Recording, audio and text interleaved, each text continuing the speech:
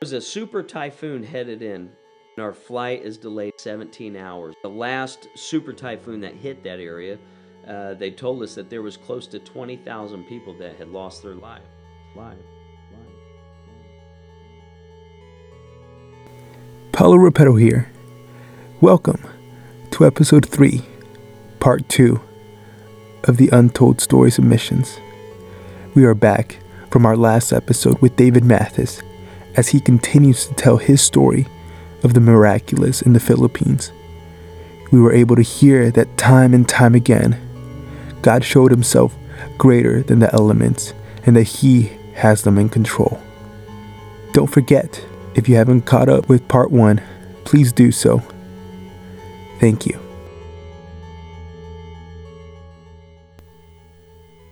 As their trip was coming to an end, they were preparing to leave.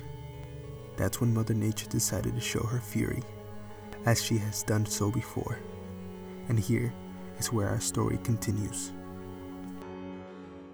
We were in another area.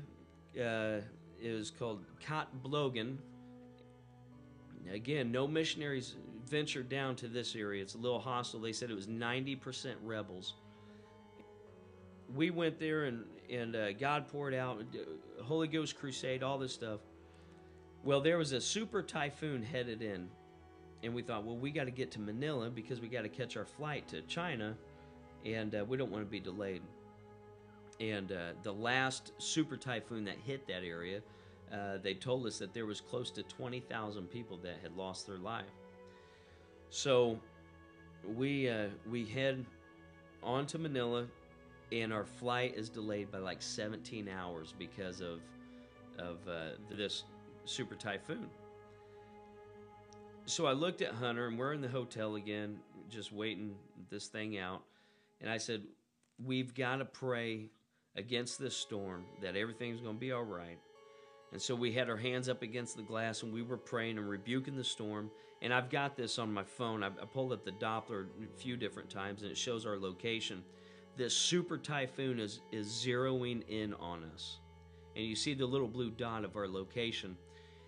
So then the thing finally hits, and we see in the distance, I mean, just it looks like chaos going on. And north of us, I mean, the place was getting tore up. So I pull up my Doppler again, and there is the super typhoon right where we are. But for whatever reason, and we know what reason it is, there was an arch that was made right around our GPS location. And there was a little bit of rain, but all the chaos and everything that was going on was just north of us. And it stayed like that until this typhoon went completely over us and around where we were. I think we even went out for coffee up the road to wait it out because that's how calm it was where we were. But we could see all around us that things were a little crazy. That was just God showing again, I am the God of the elements. Brother Mathis then remembered this last story that he shared with us. They were in General Santos. There, they rented out a church that sat about 3,000, and this church belonged to Manny Pacquiao, who was, and still is, a famous professional boxer. As they did that, they were able to get the word out so that everyone could come. And we put the word out that we was going to have a crusade, and drug addicts and whoever wants to come, and some of the extremists and some of the rebels had showed up. And again, another place where people started showing up by the dump truck load. And I went back and watched the video of this, and every time I'm just like, wow, God, you are amazing and awesome.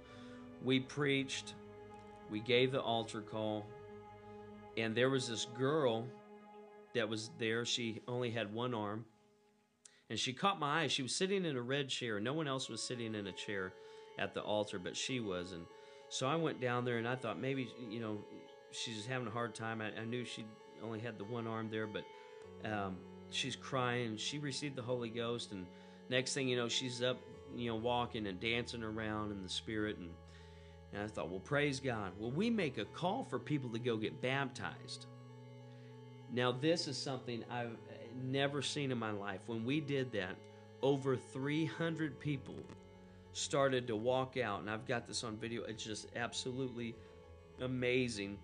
300 people walk out, all in this line, headed out to be baptized. And so we knew that we had like the next hour and a half of just baptizing people. So we get out there, and I think we had 4 of these inflatable pools set up. And this girl, man, I call her my hero, to be honest with you. This girl comes over, the one that had one arm, and her mom was with her, and she's got tears in her eyes. She says, "Pastor, my daughter wants to be baptized in Jesus' name." And I said, "Well, great, that's awesome. Let's do it." And she said, "No, you don't understand." She pulled back her sweater that she had on her over her dress, and there was this exposed wound. She had just gotten into a car accident a few days before, and it had completely ripped off her arm. And they said, "There's no more medicine. If it gets wet, we have no more bandages." And she's in extreme pain when water gets on it. And some of the water there, especially what you're getting baptized in, is not clean. So I said, "Okay, well," I said, "what's it going to cost for you to get more medication?" And she said, "Oh, 500 pesos, sir. It's a lot of money." And well, for us, that's not a whole lot of money, 500 pesos. I never have cash on me during that type of setting. I reach in my pocket just kind of wondering what I'm going to do, and I notice something's in my pocket. I pull it out, and literally I have 500 pesos in my hand. And I gave it to her. I said, "Here, you take care of your baby girl." And her mom's, she's in tears, and she says, "Thank you, Pastor. Thank you, Pastor." And I thought that was it. And then the little girl says, "But no," and she's about 13, 15 years old. She says, "No, Pastor, I have to be baptized in Jesus' name. If this is what it takes to go to heaven, and I've already received the Holy Ghost, but I need to be baptized, it doesn't matter what kind of pain I'm about to go through, I must get in that water." And so I said, "Okay." And we did everything we could to try to make her comfortable. And I picked her up, and I sat her down into this baptism tank, and we baptized her. And when she come up, there was tears, and she screamed. And I thought, "Oh, dear Lord, she's in pain." And she says, "Pastor, there's no pain, there's no pain." And so we begin to worship and glorify God for that. Well, then it was about 3 weeks after we got back, I get a Facebook message from her mom, because they find you on Facebook and friend you like nobody's business. And she Facebook messages me, and she says, "Pastor, I want to thank you for everything and all this." And she says, "But I got to tell you this. After she was baptized, and after she went home and everything, that spot that was raw from where her arm had been freshly torn off, it now looked like perfect skin over that spot." She says the Lord had touched her and healed her. They don't even need the medicine anymore. They don't need bandages anymore. It looks like perfect skin. And of course, I give God all the glory for that. Over and over again, we can count on God's mercy and grace. We are able to hear about the outpouring of the Holy Ghost in the Philippines like never before. And it has been prophesied that there would be a 1 million soul revival come out of the Philippines. And that is what we are in the midst of hearing.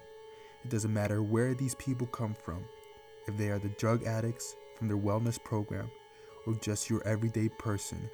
We are reminded that God is no respecter of person, and that He is the God of the elements.